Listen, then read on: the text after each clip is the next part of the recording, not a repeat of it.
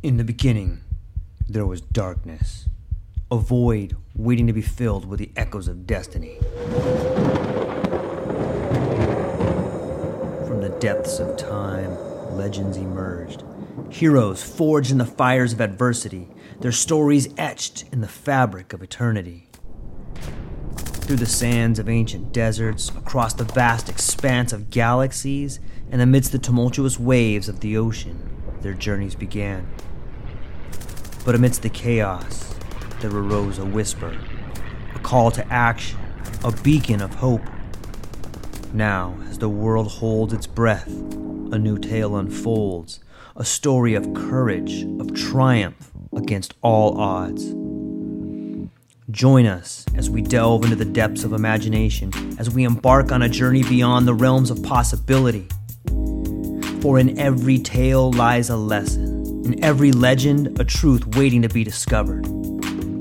This is not just a podcast. This is an odyssey, a quest for knowledge, a quest for inspiration, a quest for the very essence of what it means to be human.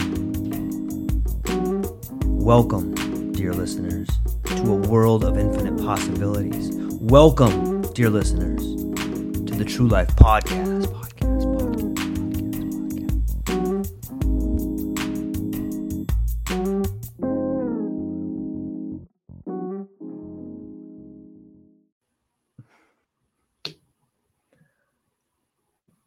Ladies and gentlemen, welcome back to the True Life Podcast. I hope everybody's having a beautiful day. I have such an incredible show with such an incredible scholar and guest, an amazing human being. Prepare to embark, ladies and gentlemen, on a mind-bending journey into the realm of psychedelics and the complex history of eugenics with the renowned scholar and explorer, Dr. Erika Dyck. Known for her groundbreaking work in books like Psychedelic Psychiatry, LSD from Clinic to Campus, has not only illuminated the path through the intricate tapestry of altered states of consciousness, but also shed light on the historical context, including eugenics, in which these substances have been studied and used. As we journey together, we will explore the profound insights Dr. Erika has uncovered, not only into the mystical and transformative aspects of psychedelics, but also the connection to broader societal and ethical discussions, including these surrounding eugenics. Get ready to expand your horizons, challenge your perceptions, and engage in a thought-provoking conversation as we delve into the fascinating world of psychedelics and the historical nuances, expertly guided by the one and only Dr. Erika. Dr. Erika, thank you so much for being here today. How are you? I'm great. Thanks for that extremely generous introduction.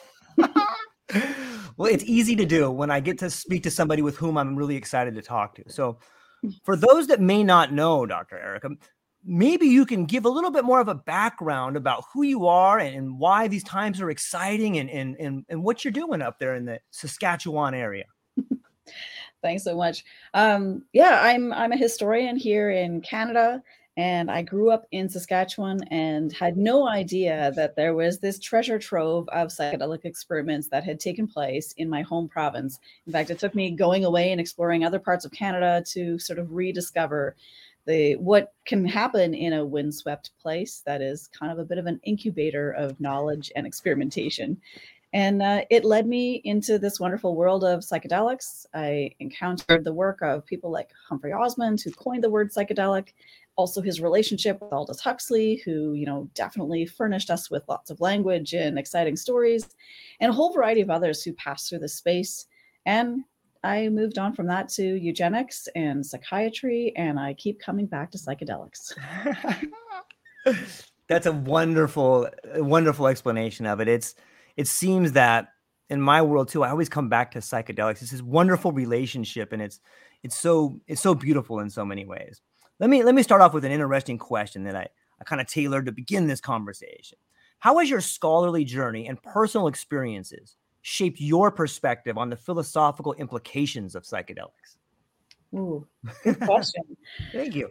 My scholarly journey, I worked in government for a while. I was really interested in things like how policies are made, or, how the loudest voices sometimes make policies more than the most robust evidence. So those things were kind of hovering around in my mind, maybe informing some of my philosophy going forward. And when I embarked, I left government. I dabbled with the idea of going to law school, worked at a law firm, didn't like that. I thought, history was the place that really nourished my curiosity for thinking about different ways that laws and power and people come together to explore, in this case, altered states of consciousness or non-ordinary states of consciousness. I was so fascinated by what kinds of people are drawn to this. And it's not something that fits neatly into one section in the library or, one kind of siloed discipline or even sort of cosmology, if you will. There's so many different civilizations, different ethnic groups, different religious ways of imagining how to insert or sort of how to enter into this conversation that it kind of blew my mind. And I was trying to put some kind of container on it and try to understand, okay, so how do we think about this historically as an idea? Where do we start sort of putting some edges on this context or this concept to understand this? And, a PhD should not be a lifetime adventure. You have to make some hard decisions. And my container ended up being a bit of a trapezoid. That is the province of Saskatchewan, which is neatly marked out as a rectangle. And I was looking at the people and ideas that flowed in and out of this space that gave rise to what I have later called sort of like one of the first generations of biomedical fascination with psychedelics. Of course, I don't want to suggest this is the beginning of psychedelics. It is the coining of the word and a coherence that's given to some of this work in the 1950s. And that's where I kind of focused my attention for the next 5 to 10 years. I don't even know if I got to philosophy on that. It's a wonderful answer. And I think it paints a beautiful background. And I must compliment you on your vocabulary and the pictures you can paint with the trapezoid and the containers. It's so beautiful. I love it. Really well done. It helps that I live in a rectangle. So, Yeah. Yeah. It's an interesting. Have you read that book Flatland before? Gosh, it's this book by Edward Abbott. For those who are just listening, there's a really great book called Flatland. And it was written by Edward Abbott, like in the late 1800s. And it's like this science fiction book based on algebra. It's so trippy. And it talks about being a line, a circle, but an interesting book. Little fun fact for everybody out there. In your research, have you encountered any ethical dilemmas related to the use of psychedelics in therapy or for personal exploration? Absolutely. Tons. I'll start with this.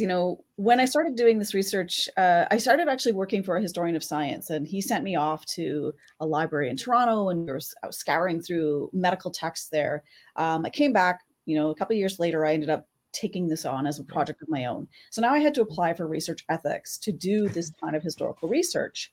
One of my goals was to talk with people who had either been part of the experiments in the 1950s, that is, psychologists, psychiatrists, social workers, nurses, who we might think of as kind of on the control side of things. They were in control. They had some authority. And also patients or subjects who had volunteered for the experience. I quickly abandoned this and realized that these were people those roles are interchangeable in the world of psychedelics. However, I had to map out a plan.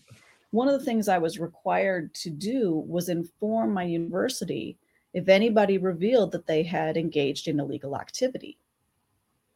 This was a really awkward thing for someone who's trying to get people to talk about something. So I took my own sort of ethical stance and said, well, it wasn't illegal at the time.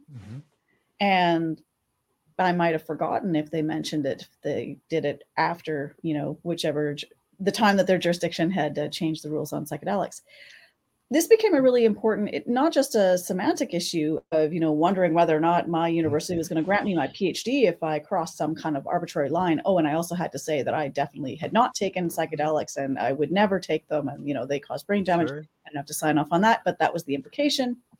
But interestingly, as I got into this world and interviewed people, one of the questions they asked me was, well, you tried a psychedelic? And of course, the logic and the social capital associated with that was completely reversed to what the university wanted.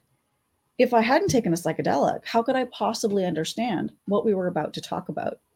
How could I follow the logic of these conversations if I hadn't entered into this space or accepted a kind of risk or taken off some kind of shroud of a veneer of scientific authority.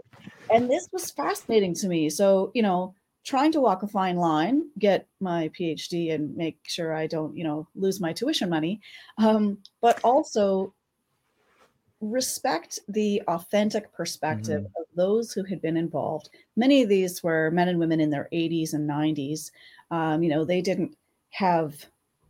They weren't as concerned about, who found out about this necessarily. Their reputations were already in their past. Although for some of them, the idea that a historian was going to capture their stories was something that gave them pause.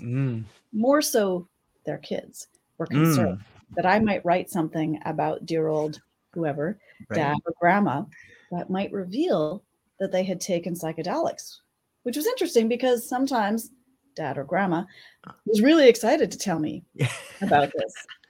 And it was the next generation who'd been raised on the sort of mantra of just say no, who were concerned that this might poorly affect them.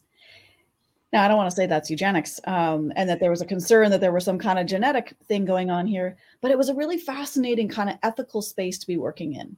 What was my responsibility as a narrator of this history to tell the truth according to those as they remembered it, as opposed to those who wanted to protect a reputation or the sort of dignity and integrity of those from the past? And that continues to this day, I think, not only in how we capture this history, but we certainly see these debates taking place, whether we're looking at the FDA approvals or who should be trusted to administer psychedelics in a safe way. Those with expert perspectives, that is, they've read all the textbooks, they can describe all the things, they know all the words that I don't know about pharmacokinetics and whatever, pharmacogenetics, or those who have logged this many hours on their own voyages or have sat with others and have accumulated a kind of experience that doesn't fit neatly into medical schools. Long answer, sorry. No, are you kidding me? The longer, the more intricate, the better. It's sort of like a trip in itself. You know what I mean? Like I like to see it unfolding in front of me. So thank you for it. It's, if we see that history, or if we look at past relevant behavior as the best predictor of future behavior, what might be playing out nowadays if we look back to the past? Like, and I think you touched on it really well. Like, we do see the same echo happening in front of us right now. What if we look at the history, what might the future hold for us? I know it's speculation, but what do you think? Yeah, I mean, two things kind of pop to mind as you ask that question. I mean, one is how we measure evidence in this space. Yes. Whether that's, experience-driven evidence or even like what evidence counts. I mean, are we measuring a pharmacological effect of a substance and its interaction with our bodies and minds? Or, does that pharmacological effect also interact with the lighting and the music and the ambient space that we are in? Psychedelic people, and I'm going to say it that way, researchers, ceremonial attendees, underground, Grateful Dead lovers, whatever, I'll cast a wide net here. Recognize that there's an interaction between the set and the setting. So your mindset, the substance itself, and the setting, and even pieces outside of that. So what are you thinking about as you enter into this space or into this idea even? And how do you make sense of it afterwards? What meaning do you ascribe to it? And it may be from nothing to something massive. And all of those things are very difficult to put in a checklist that satisfies some of our quantified markers of success or risk. And those kinds of assessments are out of sync, I think, with the way that psychedelics have been studied in the past. And again, I'll say that and be inclusive of studied or worshipped even in the past. So if you're sitting in a peyote ceremony, again, you're not going through a DSM checklist of the reasons why you're sitting there, or a DSM or whatever other kind of checklist of these are the things I felt.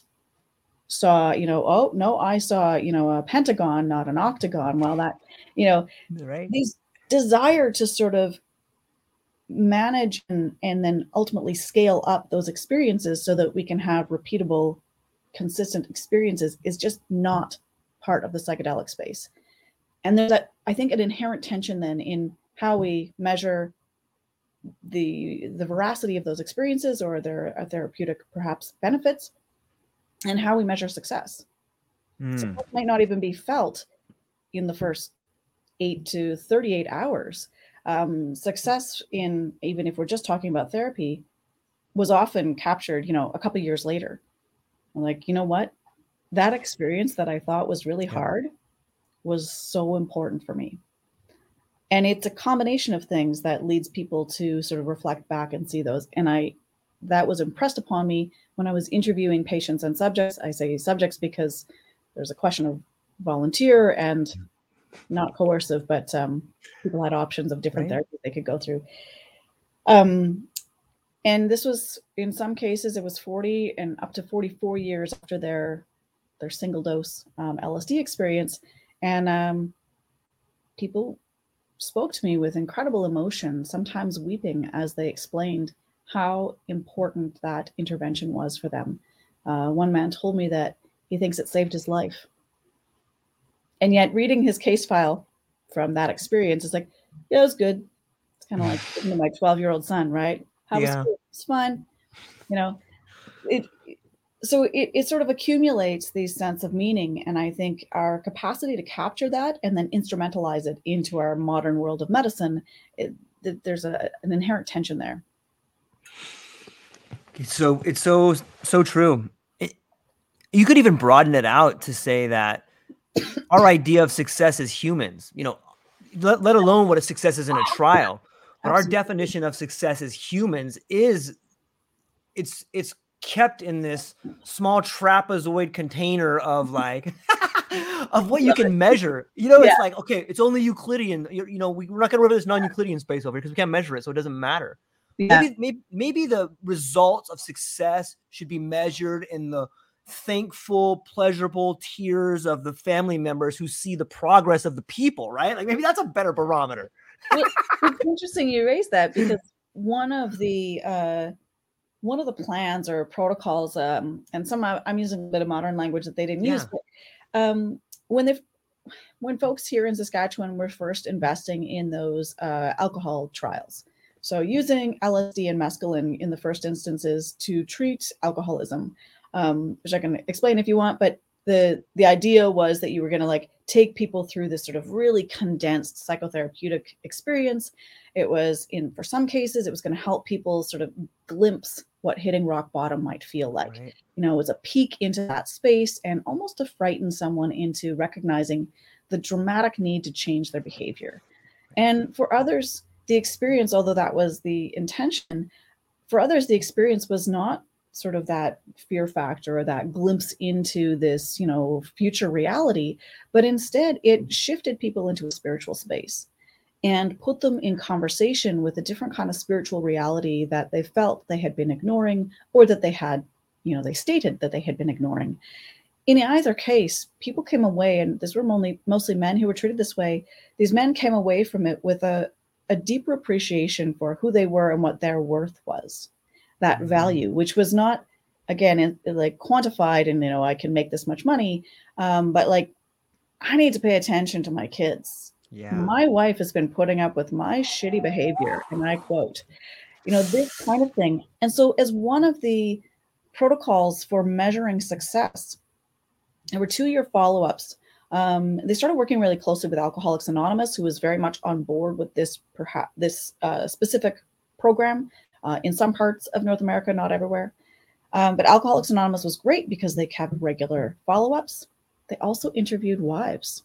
So I mentioned it was mostly men. Mm-hmm. It was these wives who were like, okay, so he says he's better, and one of the check mark things was, is he less of an asshole? Explain. And I could not.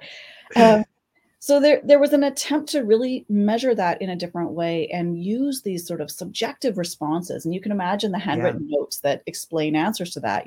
Again, this is not something you can run through a computer and spit out an answer and say, okay, our rates are this. Right.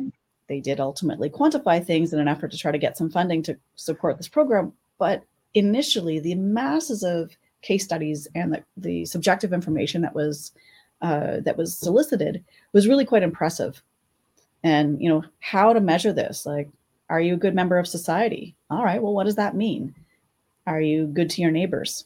Things like this. And what is good? You can see how it kind of, you go down a rabbit trail of trying to determine this. But I think the desire to capture that kind of information was in itself a kind of that's part of the ethos of that early generation of psychedelic researchers. I think is kind of blowing open the field and reimagining what is important, what is valuable as evidence. And I think that's too bad that kind of got thrown out with the bathwater, if you will. But there are possibilities going forward to rethink what evidence we collect, or what is meaningful or valuable as we understand, wellness, or how does this contribute to better. Yeah, that's a wonderful answer. And that should be that same question. Is your husband less of an asshole, or are you less of an asshole? We could probably write it, that should be on every single one. And if you are getting better, you should have to answer that question and be like, yes, here's how I was an asshole. Here's the things that I was doing. Here's the things I'm working on. Here's what my wife said about what I did. Look, isn't that nice? It's so true. I mean, I think that some of that language got, chafed away. Some of that might have been a bit, in the hallways. Questions of ego really kind of come into this space. Now, in the 1950s, a lot of the psychiatric profession in the United States and in Canada even, and certainly in parts of Western Europe, were trained in psychoanalysis. So some of this terminology and some of these approaches were sort of part and parcel of the training at that time. As that shifted away and we move more into a psychopharmaceutical paradigm, we lose some of that, some of the language and vocabulary that's associated with measuring talk therapy, or it changes, it shifts. And, there are complaints about the sort of dominance of psychoanalysis, but I think there's also something maybe lost in like, okay, let's talk about ego, and whether you want to go full Freud or you want to back off. And Jung was a little more hip to psychedelics, so we can go there. But there's something there that I think is not just a remnant of the past, but actually something that could be resurrected going forward as we think about how do we manage subjective information and harness it for, measuring these outcomes as well. Yeah, it really gives us an opportunity to redefine the future moving forward, right? And it reminds me of there's a great book called Metaphors in the Mind, and in that book they talk about how the only way we can learn new knowledge is by using metaphors, comparing things to the old.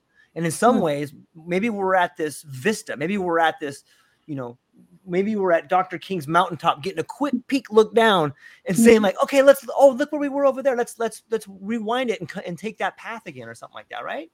Yeah.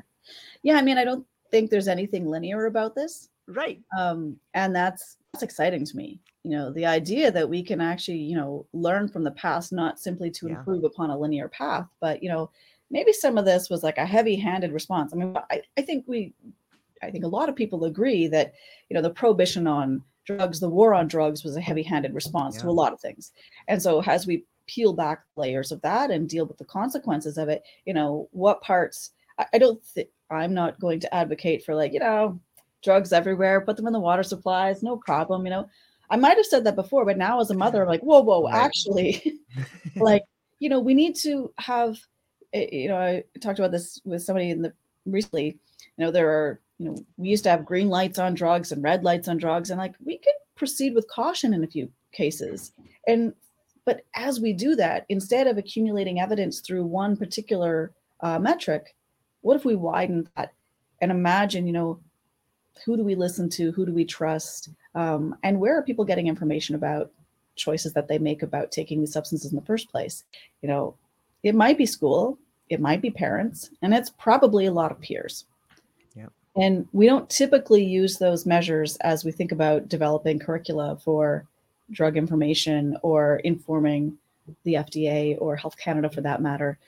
So I think, taking stock of the ways in which people engage with drug information is perhaps a first step to also, or a step towards thinking, how do we build effective drug information?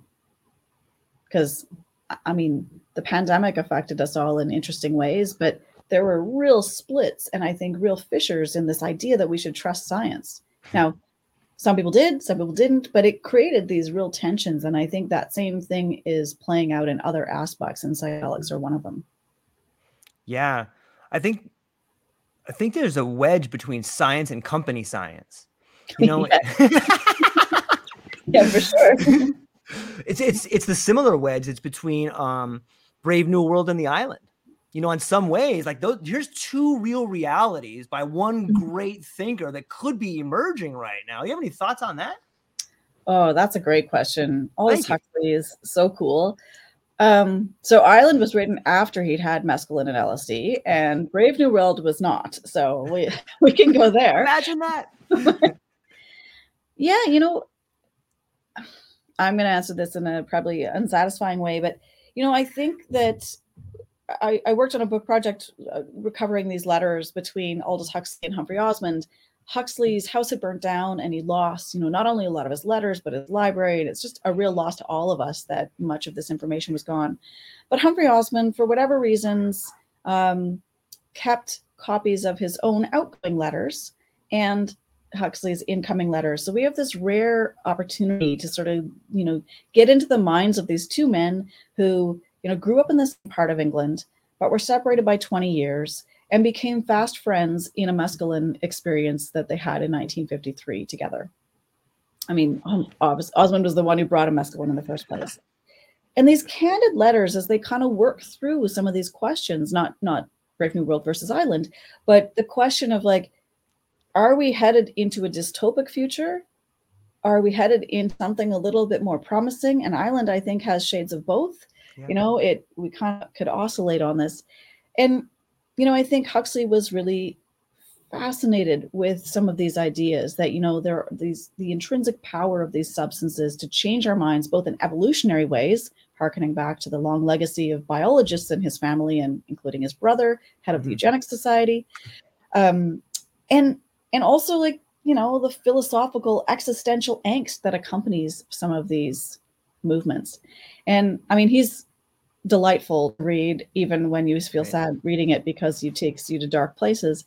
But his interest in, you know, his just desire to articulate some of these complicated ideas in ways that pull you in and I think grip you is just, it's a fascinating contribution to this entire conversation. Yeah, that's me answering your question. It's beautiful. It's well done. I love the way it was done. I'm often drawn to the scene in The Island where children at the age of 13, they go with a mentor and climb this mountain and sit in front of a church and have this first experience where they learn, maybe there's a lot more going on than I knew. And what a beautiful idea. And it seems on some level, the idea of rituals or rites of passage have been cheapened in a lot of the ways, and you know, there almost seems to be an absence of the true richness of those rituals and stuff in today's society. I'm hopeful to kind of see some of that coming back. Wouldn't that be beautiful? You know, it's interesting. You're reminding me that, so he sat in a number of ceremonies as a curious observer of these of all kinds of, you know, psychedelics or phanerothymes or all these different words they played with, and he sat with his wife as she succumbed to her final stages of cancer, his first wife, Maria. And he wrote really tenderly, and these letters are actually included in an appendix because they're a little bit different, but he wrote very tenderly about, you know, talking her through as she was losing consciousness, as she was, you know, succumbing to the last hours of her life. He talked about sitting in ceremony and spoke to her he describes, you know, he spoke to her in calm tones, trying to like mimic the rhythm of the drums that had accompanied their experiences on a reservation in California. Forgive me, I can't remember the name of it off the top of my head. I think it's a Navajo reservation though. In any event, he reflects in this moment upon like these different transitions and, you know, how psychedelics might be valuable in easing the anxiety associated with the death transition. And of course, he famously asks for LSD on his own deathbed, which his then wife, Laura, injected. And he talks about, you know, releasing these mortal strands and ushering someone gently into this other reality. And of course, he gives us beautiful words. But that idea of transition, I think, is something not only, he captures it, but sitting in those ceremonies, those indigenous ceremonies had a much, much longer tradition of using ceremony around ideas of transition, whether those are life transitions, coming into the world, transitioning into adulthood, transitioning as you prepare for some upcoming event, might be war, seeking wisdom in the face of famine. So different kinds of transitions. And I don't think he clearly and explicitly says, I learned this from them. Right. But you can see it creeping into his work, especially after he starts sitting in those spaces. Osmond also sat in ceremony in Saskatchewan. I've recently been in touch with some of the grandchildren of the ceremony that had hosted him.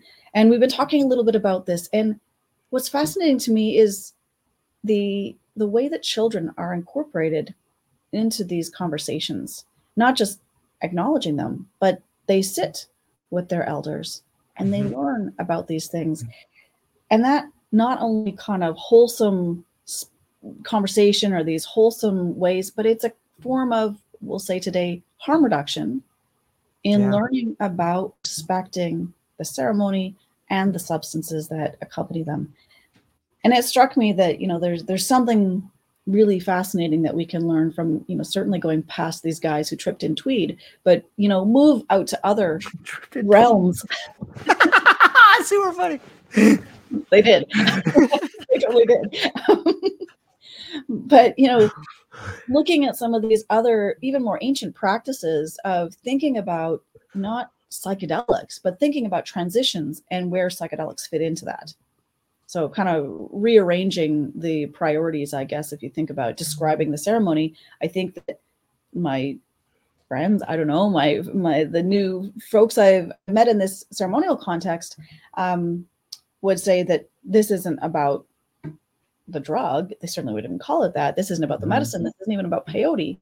This is about, a learning. This is we're searching for something. The description actually changes and the prioritization is rearranged. It's that kind of knowledge that leaves giant holes in the ideas of spirituality of the West. And when I look at, sometimes there's another great book called The Fourth Turning, and it talks about like the generational trauma and the different generations we're going through. And especially when we see so much of this, if we just look at all of us as one organism, like the boomer class throughout the world is this giant class of people. And a lot of them are knocking on the door of transition of the mortality experience right now. And with that comes the unrealized dreams that may or may not have been achieved. And talk about a transition. No wonder there's so much going on. No wonder psychedelics or mushrooms or these medicines are being brought to the forefront right now. It's like, we need this more than ever. I see it in people's lives that I love that are so frightened right now. And I think about the way they've been conditioned their whole life to, hey, we don't need the family anymore. You drop the kids off there, send mom and dad to this place, and you guys go to work. And we tried this thing, and it had radical ramifications that maybe unrealized consequences that we didn't know. But here we are, and we have this time to reflect. And it seems, looking back to a sort of Renaissance. I guess Renaissance is a pretty good word for it, but maybe we need to look back at the time of ceremony, the time of ceremony, to understand how to reintegrate the idea of death. It seems like death in the West is something we're so fearful of. Maybe these people you've been speaking with are the light on the pathway. Maybe you can explain more about the relationship you've been talking to with the grandchildren. The children. Yeah, I mean, and I can't go into too much detail there because it's not we're just building a relationship. Sure. But I mean, I think I'll answer it in a different way. Yeah, please. I think there's a reason why psychedelics emerged in the late 1940s, 1950s, and sort of captivated the energy and the passion of a number of different kinds of researchers and thinkers, that they gave it some coherence, they gave it language, they it had a kind of momentum, made an imprint. Yeah. Yep. It's not surprising to me that it's reemerging now. Like, again, I'll try to be a historian here and be like, oh yeah, there's these big trends, and I'm not going to talk about specifics, but during the Cold War, I think there were legitimate anxieties. This was not, the rise of anxieties because there was something in the water supply that was causing a physiological response. I think it was legitimate to be concerned about nuclear war.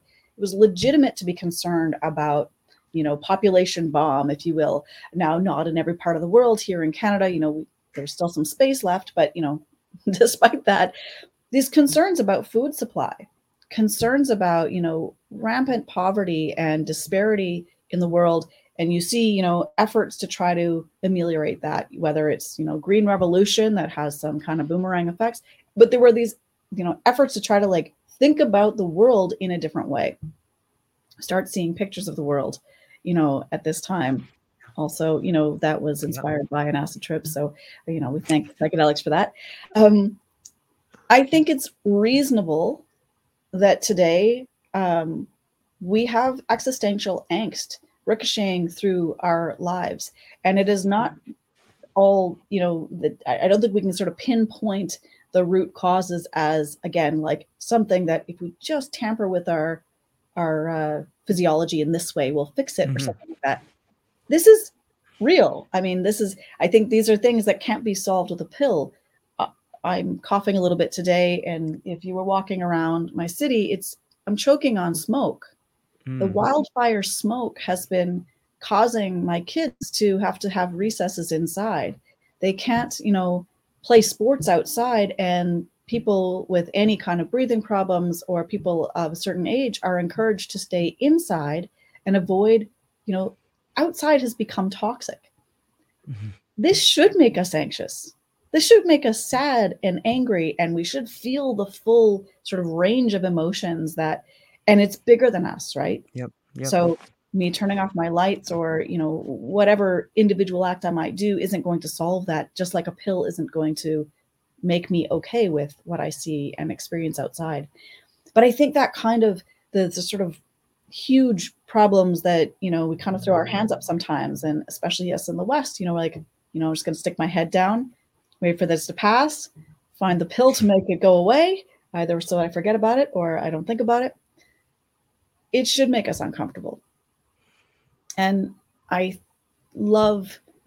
feel optimistic about how psychedelics can help to bring different ideas and different minds together to also recognize what actually is the problem here, so that we can get out of, we talk about psychedelics being good for changing our minds, if I borrow Michael Pollan's phrasing, and, gets us out of those rutted thinking. So that's good if you have post-traumatic stress disorder, if you have a number of different pathological conditions. But I think it's also good for our culture and our evolution, if you will, as humans, to get out of our rutted ideas about maybe we can't fix it by doing the same things we've been doing. Maybe we did think differently. And I'm picking on the environment because I'm choking on it right now. Yeah. But I mean, there are real opportunities here, I think, to think with psychedelics, whether metaphorically or in literally, to reimagine what we want this future to look like. That's really well said. I've been toying with this idea that the world talks to us through us, in the same way that, for me, I've been playing a lot with FLAD lately, and it's the uncompromising clarity of what a dummy I am is so beautiful. But it's one of the ways it's so beautiful is that I see the things happening in my life, and then I can see them in my garden, and then I can see them in the world. I can see the same patterns, and it's like, oh, maybe the way we fix this is by each one of us becoming the best version of ourselves. And you start to see these patterns. Like, you look at the medical system we currently have with addiction that seems to be a conveyor belt of, okay, get off this, take this pill, and get back on here, go to this therapy. The same way that Xerox sells me toner. Hey, buy the machine for free, and then I got to buy this all the time. And it's like, this company just borrowed this model of sickness from here. So maybe the world of psychedelics is showing us okay, this whole model has permeated our being. We need to get rid of that. Yeah, we should be furious about this smoke. We should be furious about these people. Maybe it's not these people. Maybe it's us. When we start looking at us, we can change it, because you don't have that. It's not the either or. It's the both and, right? Hey, we're doing it. Hey, I'm responsible for it. I got to fix this, in my own way. Yeah, I do think that, avoiding that kind of binary logic of like us and them, Yeah. that's something we can learn from the Cold War. Like the Yeah. Cold War people did it really well. Like bad guys, good guys, good Totally. drugs, bad drugs, like really, this is really clear, right? But we could do better. We could probably learn from that and recognize that, putting people into categories and fairly placed people into conditions that they, where they had nowhere to go. That didn't actually help us to be better humans. It helped some people be better humans, maybe, or be more successful or whatever. We can come back to that. But the circular conversation from before. But I think we can do better and recognize that grayness or blurriness, complexity is actually a strength, and we might be more sustainable people going forward if, and I don't mean just with the environment, but we might be able to think about integrating psychedelics into our world in a more sustainable way if we accept and maybe even embrace that complexity, that it isn't, it's all or nothing. We need some caution. And here again, I think back to some of the indigenous approaches, and I don't mean to put them all in the same basket. They're diverse approaches. But one of the things that keeps coming back to me as I explore this or read other people's work that's exploring this, and which is more true, the deference to the plants, the deference to the substance, the respect that is so high on the list is really, really important. It's very different from, I have a cough, I'm going to go take some medication. I'm not really going to think about it. I'm certainly not going to make a prayer. I'm just going to hope that it works. And if not, I'm going to be upset, right? But giving deference, paying attention, reflecting on, what does it mean to have this relationship with this substance or plant? Those elements, we've really moved away from that, I think, in a kind of Western model. But they might have real meaning as we think about bringing this back into a conversation that's a little more holistic, a little bit more sustainable. Yeah. Just the disrespect we have for relationship to all of us, like that's one of the things that's so mind-blowing. We don't even respect relationship anymore. It's more of like, I always think of Guy Debord's book Spectacle of Society, and when we talk about being, like, it seems that we've moved from being into having, and from having into the appearance of having. You know what I mean? Yeah, accumulation. It's just it's, well, I've got books accumulating behind me, and there's some more in front of me here. I can't love it. Okay, this is so much fun. I've only asked 2 questions on here, but you're such an awesome person to talk to. Let me find a really good one in here that I. Cool, and I got to plug my power cord in. I just realized. Yeah, apologize. Yeah, of course, do it.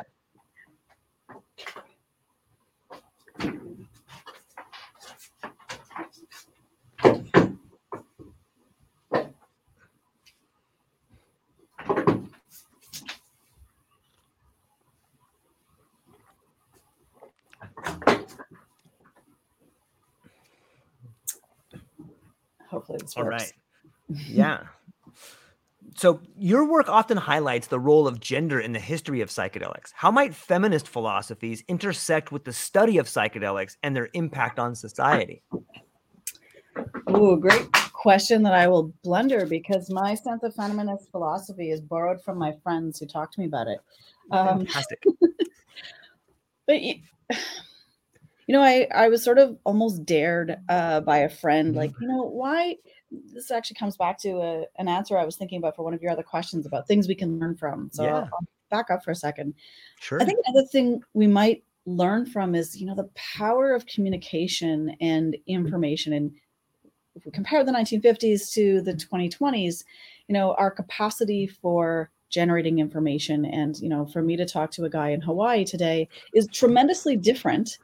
And to broadcast that too, it's tremendously different from what was happening in the 1950s when, I'd write you a letter, maybe you'd write back, it would take a while, I'd be thinking about it, or I might not, but just that kind of pace of communication but there's also a kind of overload or overwhelming amount of information now. So now we have to relearn how to sift through that information and rethink how we trust. who am I going to trust? How are we going to determine the rules of engagement in this kind of wild west of media overload? I think one of the things in the past is there are historical avatars or characters who carried a message, and sometimes the history kind of collapses around them. So, everybody knows about Timothy Leary, or, lots of people know about Aldous Huxley. Maybe everybody knows about him, and they become sort of carriers of certain stories that are embedded in this history.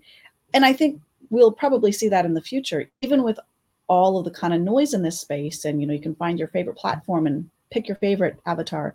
But there are dominant voices in this space that are crafting the narrative of today, but also that will, I think, create that legacy going forward.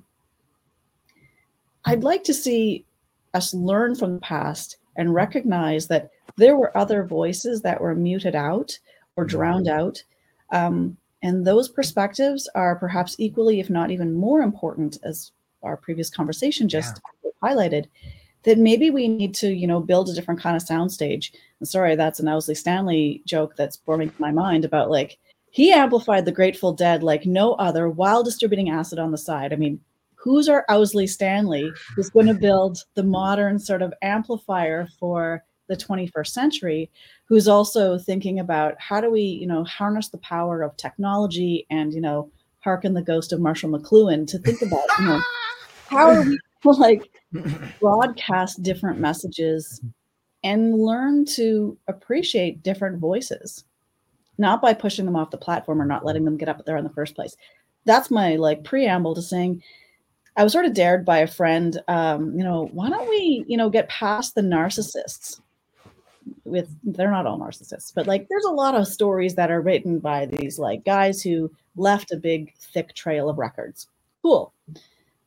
What about the people who cleaned up their barf when they were going through some of these harrowing experiences? What about the people who took care of them when they kind of lost their way, or wrote the notes down while they were coherently trying to make sense? And I don't mean to pick on them, but these are real things that happen. Yeah.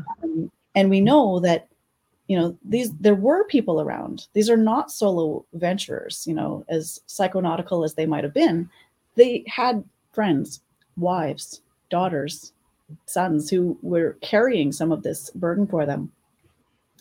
So we started by okay, let's just start doing a series on this. And we did little blog posts.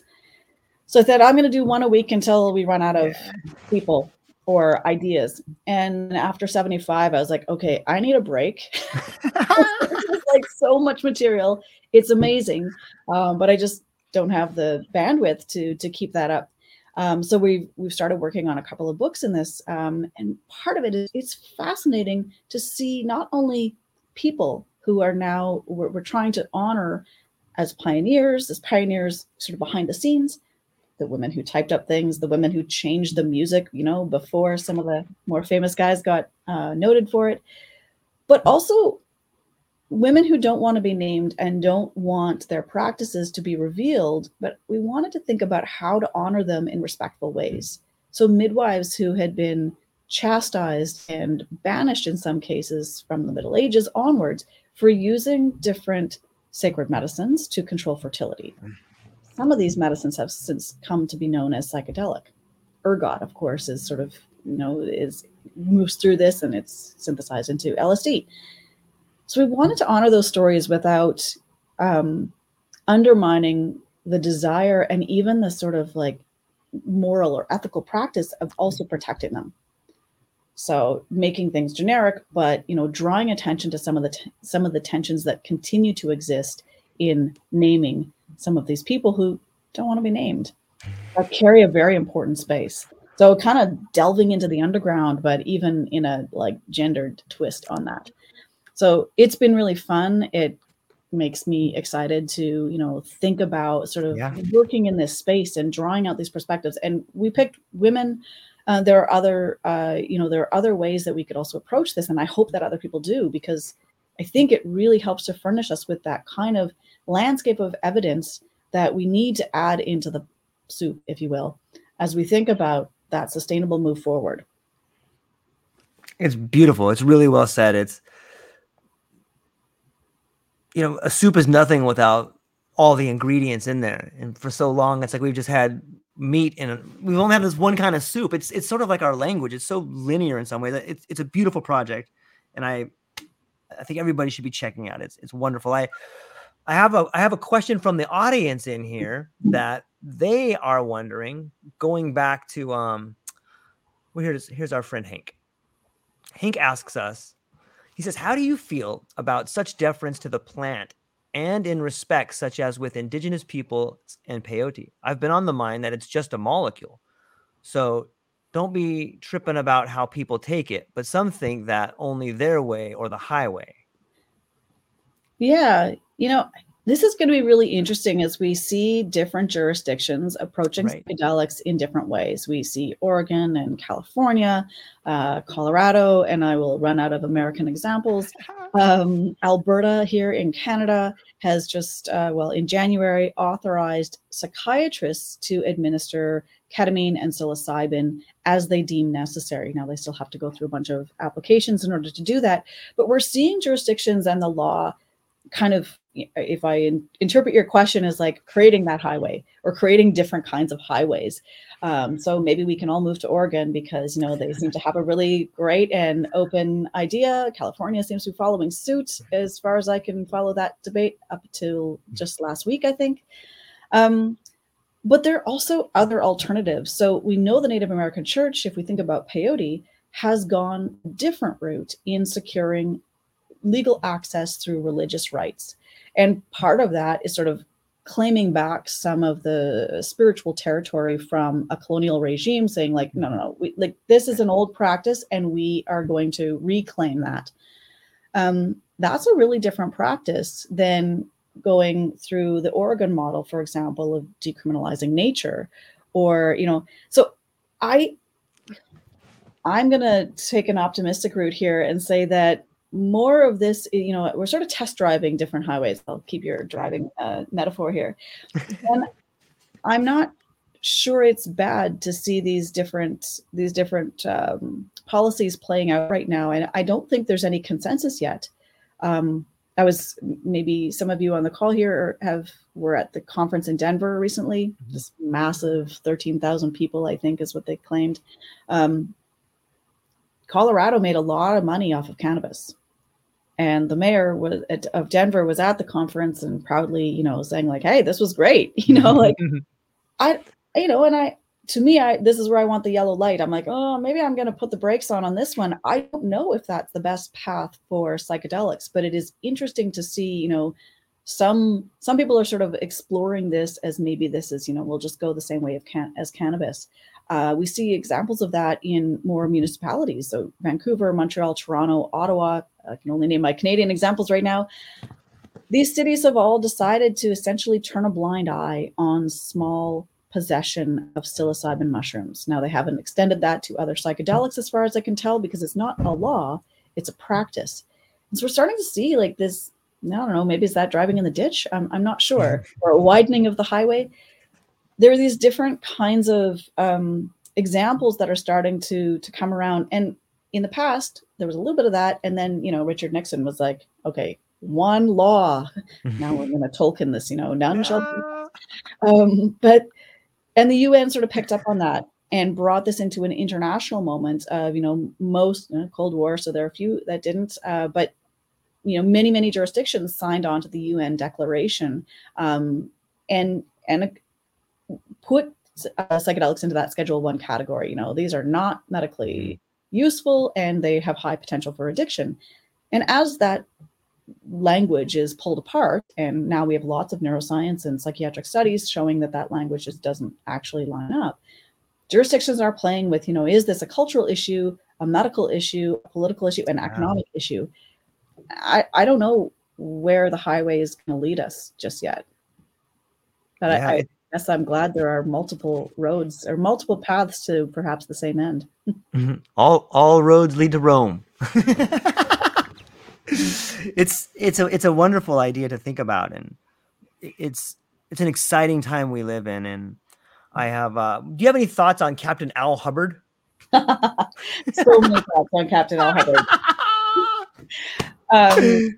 My friend Jesse Donaldson, who's a writer in Vancouver, and we started writing a book having never met each other, which was really a fun and daunting experience, but it ended up well.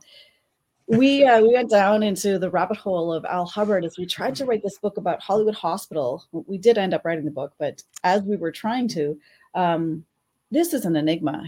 Captain Trips, Al Hubbard, the Johnny Appleseed of acid, of LSD, is this fascinating character who was a double agent during the alcohol prohibition. He works for both sides in Seattle. He gets in trouble, but somehow charms his way out of all sorts of trouble. Not so much with his ex-wives, as I learned from granddaughters, but a charming character. I don't know if anything he said was ever true. And the records on him are just as difficult and fun to play with. He faked a PhD. He started calling himself doctor at some point after purchasing a diploma. In fact, for the first little while, he would put quotation marks around PhD and doctor as he signed off. Like, he recognized this was fake. He had a lot of money, or he had a lot of contacts with money. So he ended up registering and at one point being the official distributor of LSD from Sandoz.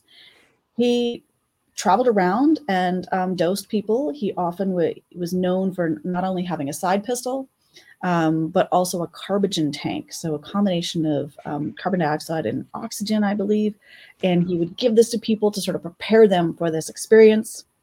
He was fascinated with the idea that the Catholic Church should really get turned on by psychedelics. And I think on this, he was more or less alone. His friends did not support him in this. And even some of the Catholic priests he eventually convinced to come into a psychedelic session bailed. One got scared and left before they even started. He's this fascinating character who, like, is kind of a bull in a china shop in some respects. And he's like forcing some of these things, like, we must, get Catholicism in here. And he wasn't entirely wrong in the sense that there were these spiritual and even religious components. And I mean religious and theological context. Yeah. He was interested in music. How do we change the tempo of the experience by choreographing it with different music? And his wife actually did quite a bit of that work as well, unnamed and she's not published, but that's part of my other project. But he's this character who actually kind of puts a bunch of people in the same room that we might not otherwise have had. So he is one of those avatars who I think, carries, kind of creates a thick line in this history. And also he's so full of shit. Sorry, is that okay to say? Yeah, of course. Of course. It's so fascinating. We're coming up on our hour here, Dr. Erika, and I feel like we just barely scratched the surface right here. This is so much fun. I want to point people to as much of your work as possible. What's the best way to do that? Where can people find like everything that you're doing and keep up to date with you? If anybody wants to update my website for me, that would be super awesome. My website at the University of Saskatchewan is as updated as I am able to keep it. I will say there's a fantastic collection. I'm the editor of this collection, but honestly, the labor and the work is an amazing group of up and coming scholars and voices who haven't necessarily been loud in this space. It's called Expanding Mindscapes. It's coming out in November with MIT Press. And, we're trying to, the call was basically like, tell me a story about psychedelics and its history that is not centered in the United States. With all due respect, there are books on that and other people, and we can point to them, but we wanted to sort of bring together these other voices. So we hired translators and we worked with a bunch of different people. And I think it is certainly not comprehensive, but it is a wonderful first step into sort of opening up, what happens in a Brazilian dictatorship, a military dictatorship, where being a countercultural, radical has different kinds of consequences than going down to Haight-Ashbury and hanging out with Jerry Garcia. And the authors make that connection. So I'm ventriloquizing them here. What happens in Czechoslovakia before the Soviets come in, where research on alcoholism is not allowed to be anonymous because they're in a socialist space. And as that moves into a Sovietized space, the pressure to curb alcoholism without anonymizing people, because that's considered cult-like, changes the dynamics of how psychedelic psychiatry operates in that space and persists beyond what we see in the West, in part because because of that. Yeah. There was a desire to persist in the East for longer, to prove that they were superior.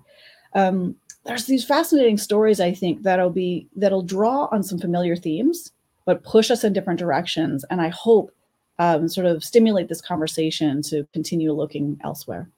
Yeah, that's fantastic. I want to talk to every one of those people. Like, if anybody connected, I'll talk to you afterward. But like, Yeah. these are the conversations that should be amplified, especially going into the direction we're going now. It's sort of like, it kind of brings into this idea of time. Like, I'm a big fan of Mircea Eliade, and he talks about sacred time versus profane time. And in some ways, we can experience the exact same time as other people. And that gets us back to the idea of ceremony and setting. And I think we're doing that right now with this stream of consciousness. And I want to continue to do it because it's so much fun. And you're so fun to talk to. And you've researched so much. And it's really beautiful. I'll talk to you briefly afterwards. But ladies and gentlemen, if you're as blown away as I am, please go check out everything she's written. It'll blow your mind. It'll take you a long time to get through stuff. There's so much information she's researched, but it's beautiful. And if you want to know what's happening now, the best place and one of the best resources is Dr. Erika right here. So thank you so much for your time today. Ladies and gentlemen, I hope you had a fantastic day. I hope that you understand that tomorrow's going to be even better and that the world is full of abundance. That's all we have for today. Ladies and gentlemen, aloha. All right.